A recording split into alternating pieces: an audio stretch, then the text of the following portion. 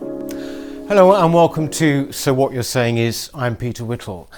Now, my guest today has managed to combine a successful career as a stand-up comic with his expertise in economics and taxation. Dominic Frisby has performed at the Edinburgh Festival. He had a show there called Let's Talk About Tax. He was also a columnist for Money Week, and he's written a number of books on the subject. Most recently, it is Daylight Robbery: How Tax Shaped Our Past and Will Change Our Future. Dominic, good morning to you. Hi, Peter. Thanks very much for joining us. I have to ask, it's a pretty, how do you manage to make taxation funny? I mean, that's a real skill, I would have thought. Well, I have to say, of all the shows I've done, Peter, this wasn't the funniest. I had a sort of Latin motto for it, which was always interesting, occasionally amusing. Right. So it's such a big and interesting subject. I was convinced back in the late noughties and early part of this decade that if we were going to save the world from the large state and all the things that come with it, we needed to reform our system of money. And everything hinged on that. It's only our system of fiat money, where governments can create money and set interest rates and so on, that gives them the control and the power that they do within a society. And if we're going to save ourselves, we need independent money once again. And I wrote one book about this, Life After the State, and then while I was writing that, Bitcoin was invented, and here was a new sort of technological solution. And I'd always been a big gold bug prior to that.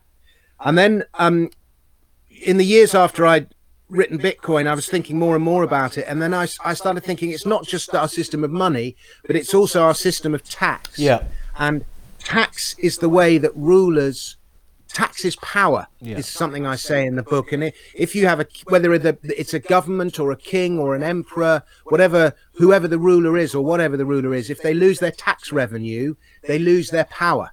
It's not just that tax is power. Tax is also how you shape a society, and you determine the destiny of that society by the way you tax it. Whether its people will be prosperous or poor, free or subordinated, all these things are determined by our system of tax. And I just started reading more about the history of tax, and it's surprisingly little. Is like tax is sort of like a subset of economics. Yes. At university, it's not a subject in itself, but when you start thinking about the fact that, there has never been a society without taxation of some kind. The very first taxes were levied in ancient Mesopotamia. Of course, we didn't pay with cash or money like we do now. Tax was, a share of your produce or a share of your labor. But even so, there still existed this sense of tax. And probably there was this idea of a sense of duty to the greater collective, even in the hunter-gatherer societies that preceded civilization. And then you can start going through history, and you suddenly realize that almost every great event in history has behind it, there is some kind of tax story, without which that event would have unfolded in a very different way. And so every war is funded by some kind of tax, either during or after the event. Mm-hmm. Every revolution is usually some kind of uprising against some kind of injustice perpetrated by the tax system. Every rebellion, every revolt, every conquest is about taking control of the tax base, the land, the labor, the produce, the profits. But even apparently unconnected events like, the birth of Christ, Mary and Joseph were only in Bethlehem because Augustus Caesar was levying a census. Or he was, according to which version of the story, in St. Luke, he was actually levying a tax. Now, Mary and Joseph wouldn't have been in Bethlehem were it not for this tax. Right. And had they not been in Bethlehem, Christianity would never have evolved in the way that it did. So even at the birth of Christ and at his death, the crime for which he was crucified was forbidding to give tribute to Caesar. So at the birth and death of Christ, there's a tax story. There's also incredible tax stories at the birth of Islam and at the birth of Judaism as well. And so, first men on the moon, NASA was a tax-funded operation. And once you start looking at the world through this prism of taxation, suddenly why events happened in the way that they did and why things are as they are now and how things are going to be in the future all becomes a lot clearer. So that's why I sort of become obsessed with the subject. Not that funny, but it's quite interesting. I think this perspective, of looking at history through taxation. I mean, it's fascinating. But where do you think the kind of distinction came between left and right in the attitudes to taxation? In the sense that, you know, in a way, what you're describing is a kind of collective responsibility, isn't it? But there is this view now that somehow, you know, if you're on the right, you're anti, you know, you tend to be anti-taxation or wanting to get it low. On the left, you know, you're very, very, well, pro-tax, or you have less of a problem with tax. When did that kind of develop, that sort of distinction? Well, there's been a battle throughout history between those who would pay tax and those who would collect it. Right. But I think what you're talking about is the sort of birth of, you know, until maybe the 20th century, taxes were used in the UK, you know, to pay for wars, to pay for a police force, to pay for the defense of the nation, basic order. And it was only really, you know, with, I suppose, the birth of social democracy was 1911, the National Insurance Act. Yeah. David Lloyd George and Winston Churchill, but the national insurance was basically copying the friendly societies, because the friendly societies and the church were responsible for delivering healthcare, welfare, education, all these things that are now delivered by government. And they were so successful at the level they were operated. Lloyd George and Winston Churchill were trying to copy them at a national level, and so we had national insurance. But really, I see 1914 as the beginning of the time when things started to go wrong. Right. Okay. If that makes sense. The First World War. And, you know, until the First World War, there's a famous passage at the beginning of A.J.P. Taylor's book, is, you know, an ordinary Englishman barely noticed the existence of the state in his life. We didn't have passports, for example. And we could travel freely from country to country. And it was and I see tax, by the way, as almost as a measure of freedom. Maggie Thatcher was famous for saying you can't have freedom unless you have economic freedom. And the more taxed you are, the less, particularly with income tax, the less of your own labor you own. And so, you know, at one sense, you have, you know, one extreme, you have anarchy, where there's no taxes at all and everyone's free and they have total ownership of their labor. And then at the other extreme, you have, you know, maybe a totalitarian state, North Korea or something, where none of your labor is owned and none of your produce. You could also say in a way that slavery is like the most extreme taxation of at all, because you don't own any of your own labor, you don't own your own body, you don't own anything. So, you know, we could hark back to, you know, ancient Athens, for example, one of the most enlightened civilizations in history, where taxes were voluntary, but they still had slaves. So they might not have been so keen on the tax system. But anyway, that's a sort of slightly separate argument. But the birth of this idea that we are paying taxes to pay for healthcare and welfare and education, all these things, which the government provides, not the church or the Friendly Society or any other private body, sort of started in 1911. Then it's like all these things, they don't start on a date. Things evolve. And of course, you know, the birth of the welfare state after the Second World War. And what tends to happen with taxes, and this is why it's kind of opposite to today and in COVID-19 and the coronavirus, leaders find it very difficult to levy new taxes in times of peace. Yeah. And history is littered with examples of this. The most recent famous example is perhaps Margaret Thatcher's poll tax, which actually brought her down. And she was actually introduced the poll tax because she was trying to bring accountability to local councils. But unfortunately, it wasn't the local councils that was held accountable, it was her. Yes. And poll tax brought her down. And even things like, you know, George Osborne's pasty tax or Ed Miliband's mansion tax, they were ridiculed for them. Leaders find it difficult to levy new taxes. They often need some kind of crisis, usually a war, in which to levy them. And so the First World War brought income tax. Well, it was actually the Napoleonic Wars that brought income tax to every man in the UK. But then it sort of disappeared, and it was only the highest earners that paid income tax. The First World War brought income tax to every man in the UK, and also not just tax itself, but much higher levels, higher rates of tax. And here's a beautiful tax story for you.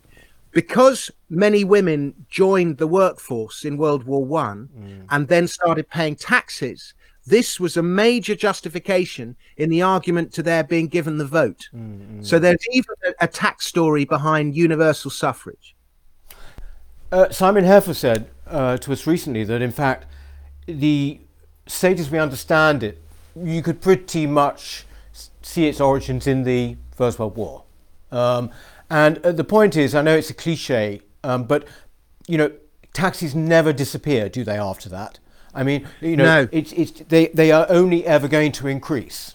This is what happens. They get implemented with the crisis, and then after the crisis has passed, they never go back to the levels they were before the crisis began. They come back a little bit, but they never go back to where they were. World War II, ordinary Americans didn't pay income tax until 1942. The Revenue Act of 1942, brought income tax to ordinary Americans, and they've been paying it ever since. Yes. And even the financial crisis of 2008, gave us zero interest rate policies and quantitative easing and all these things, which are just a stealth tax. They're just another form of taxation, another form of wealth extraction, passing, it's not an official tax, but the effect is the same. How can you explain that a bit more, please, Dominic? When you say that something like quantitative easing is a stealth tax, I mean, can you explain how that's so?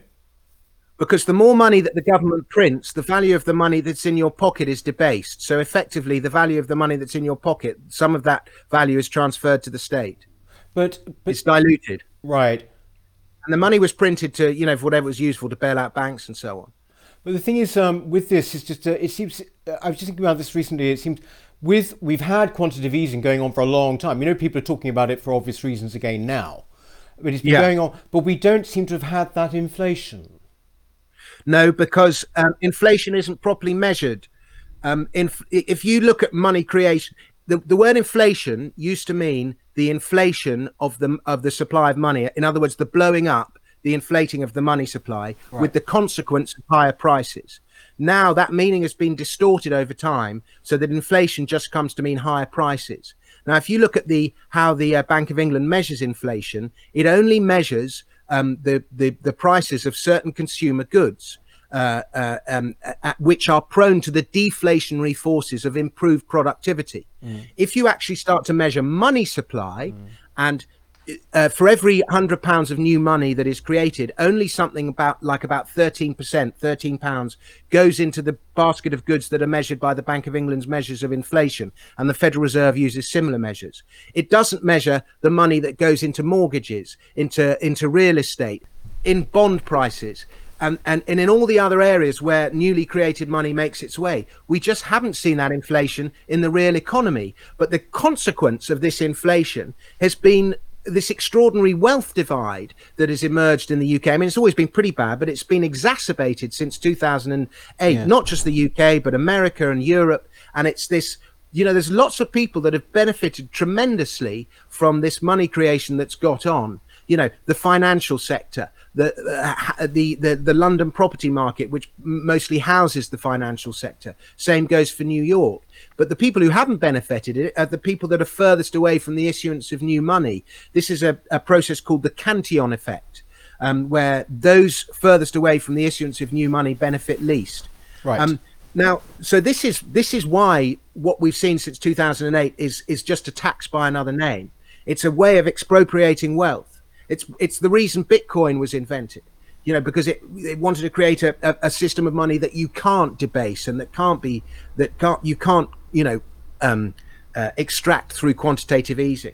Now, what worries me about COVID-19 and the state's reaction to COVID-19 is the money printing that's gone on is extraordinary, even by the standards of 2009. And it's like 2009 normalized money printing, and now it's just become, it's like an accepted economic policy. But the consequence, the debasement, the loss in the purchasing power of our money that it's going to lead to is extraordinary.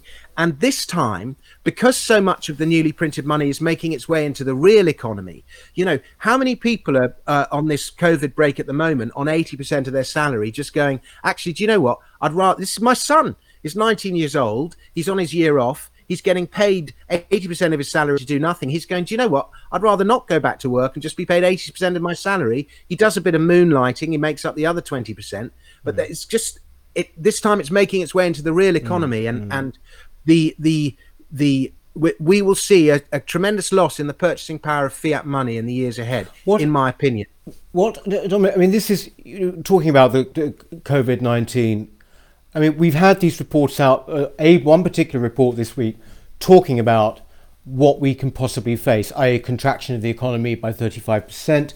You mentioned the Napoleonic Wars earlier. This apparently would be the biggest one since the Napoleonic Wars, this contraction. I mean, I think it's even since 1709. Right, 1709. The Great Freeze of 1709. That's right, indeed.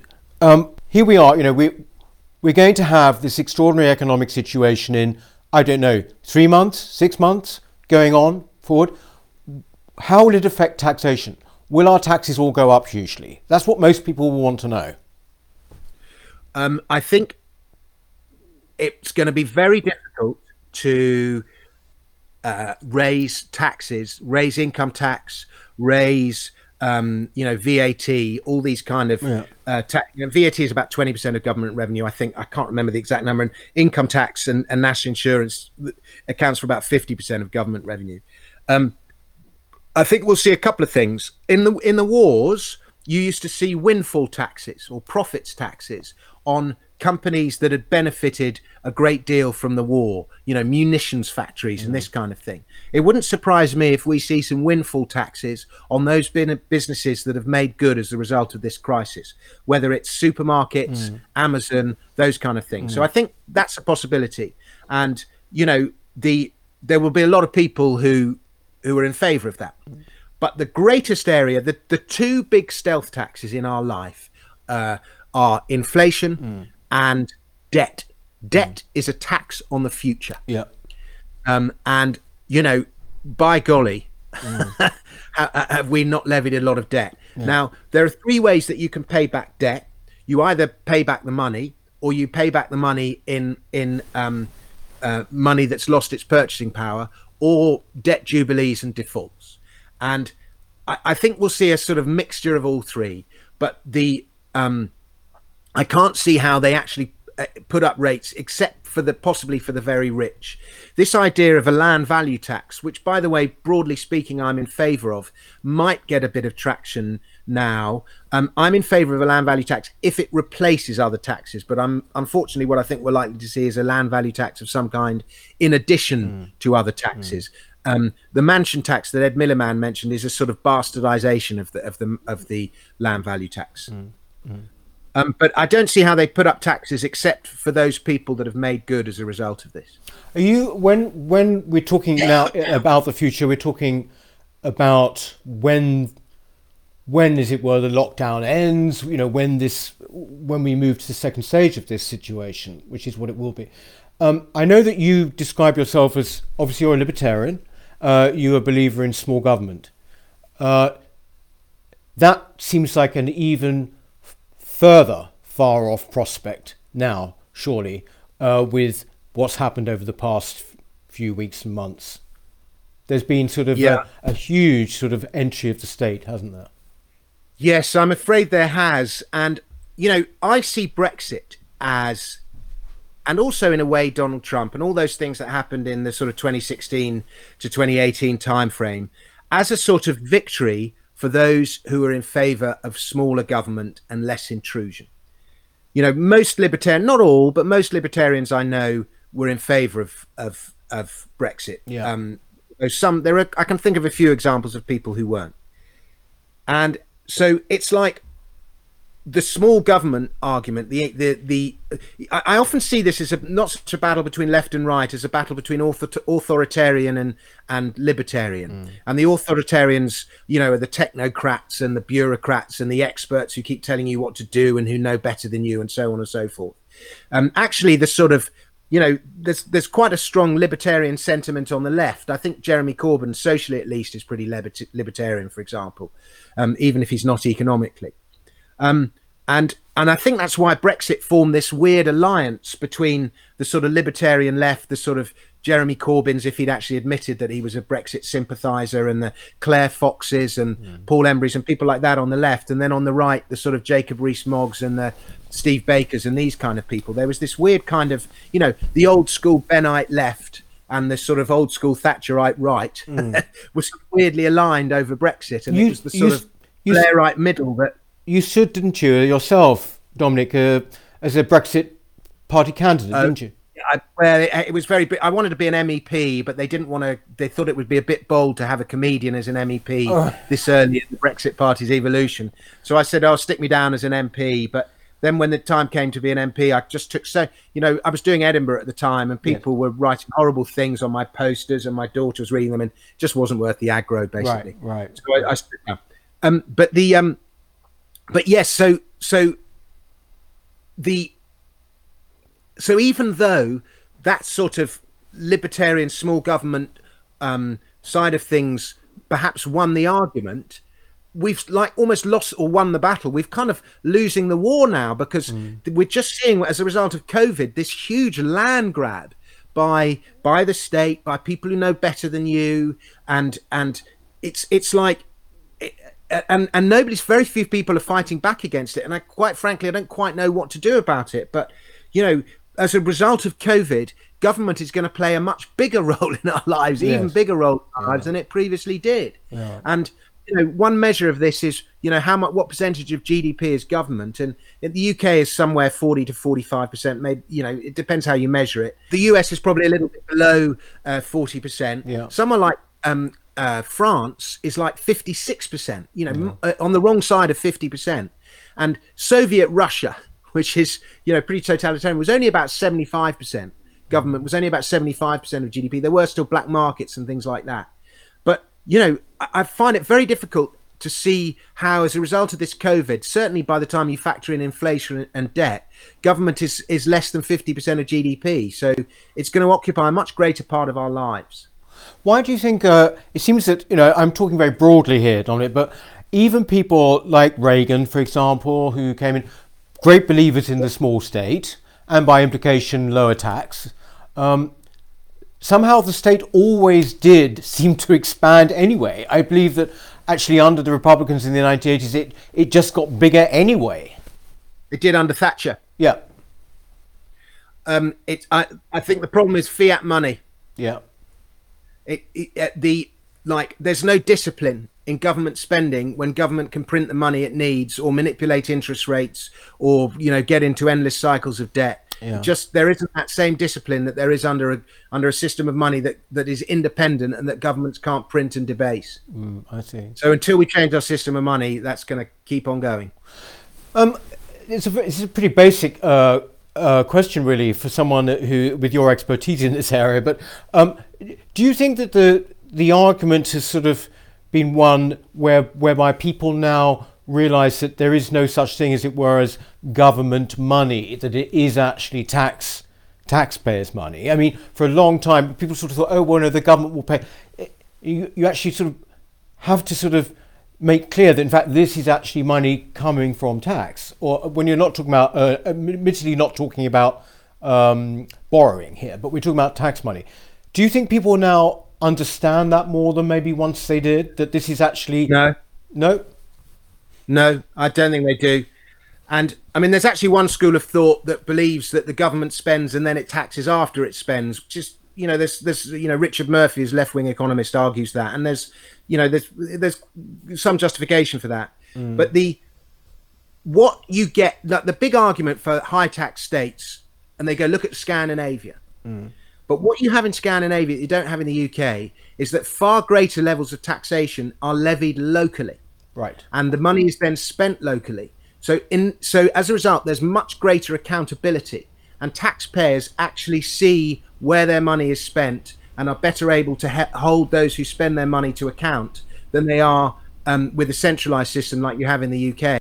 That's why the Scandinavian model works so well, because there's far greater accountability, because things are done more locally. There's various other reasons why it works well as well, just because they're smaller countries, so smaller countries tend to be more efficient. You know, the smaller the size of the organization, the more efficient it tends to be. So even things like their health services will be more efficient than ours simply because of the scale.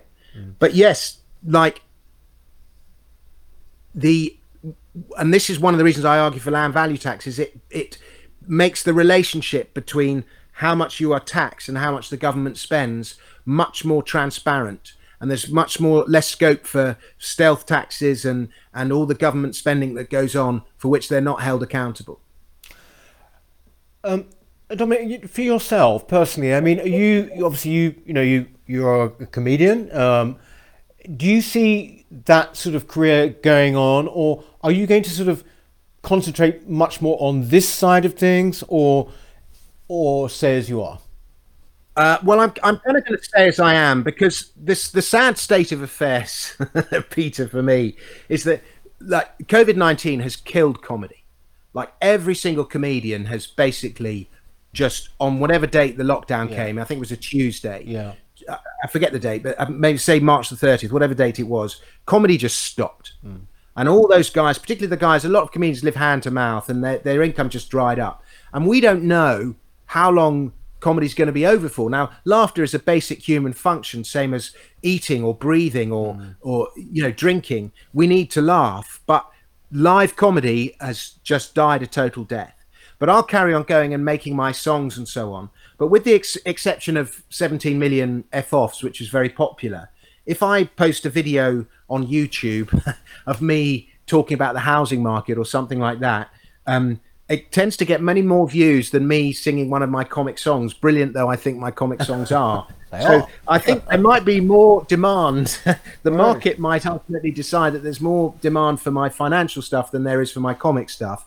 But for the time being, I'm going to carry on doing both, because I really think I'm onto something with my songs. I've written some belters, and there's more to come. But making one of those videos, it's a big undertaking. You know, I work with a friend, we compose the music together, then we've got to go into the studio, record the song. Yes. Usually there's a bit of toing and froing while we re-record it, then I've got to get another guy in to film the video, then we've got to edit the video. It's a big undertaking. They usually cost me quite a lot of money, and at the moment they're a big loss-making exercise that I do for love. But I do think I'm onto something with them, and we'll wait and see what happens. Maybe one day I'll be playing the O2.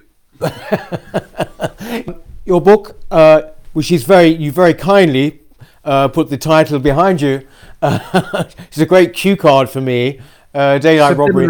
That's available presumably on Amazon, is it? And yeah, you can buy it on Amazon or Waterstones or any of the bookshops. If you want to buy a signed copy, you can just email me, dominicfrisby.com, through the website there. But the bizarre thing is, this is like how Penguin charge me a tenner to buy a copy of my own book, and then if I then send it out, that costs me £3.55. So that's £13.55 before I've actually made any money.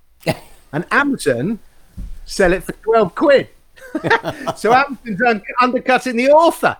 So, but anyway, if you want to buy a signed copy, I sell it for the full retail price, and you can buy it on my website. But what I would recommend, if you like audiobooks, I've spent my life doing voiceovers. I'm a pretty good reader, and a lot of the audiobooks garnered a lot of praise. So if you like audiobooks, buy the audiobook. All right, great. Oh, very nice tip there. Yeah, definitely to have it read by the author. Dominic, look, thank you so much for coming on and talking about it. And the paperback as well will be out this year, won't it? Well, I think, it was supposed to be out in the spring, but it's all got delayed. So I think it's out in the autumn now. There is a paperback that you can buy on Amazon. Don't ask me how this is, but it costs even more than the hardback. So it's the mysteries of Amazon pricing. Maybe it's one of those sort of famous airport editions they do now, where they're big paperbacks. Anyway, thank you very, very much, Dominic, and all the very best. And I hope you keep well and keep safe. And I will. Yeah, and maybe see you again on the show quite soon. I hope so. Thanks very much for watching. So what you're saying is, and we will see you again next time. Thank you.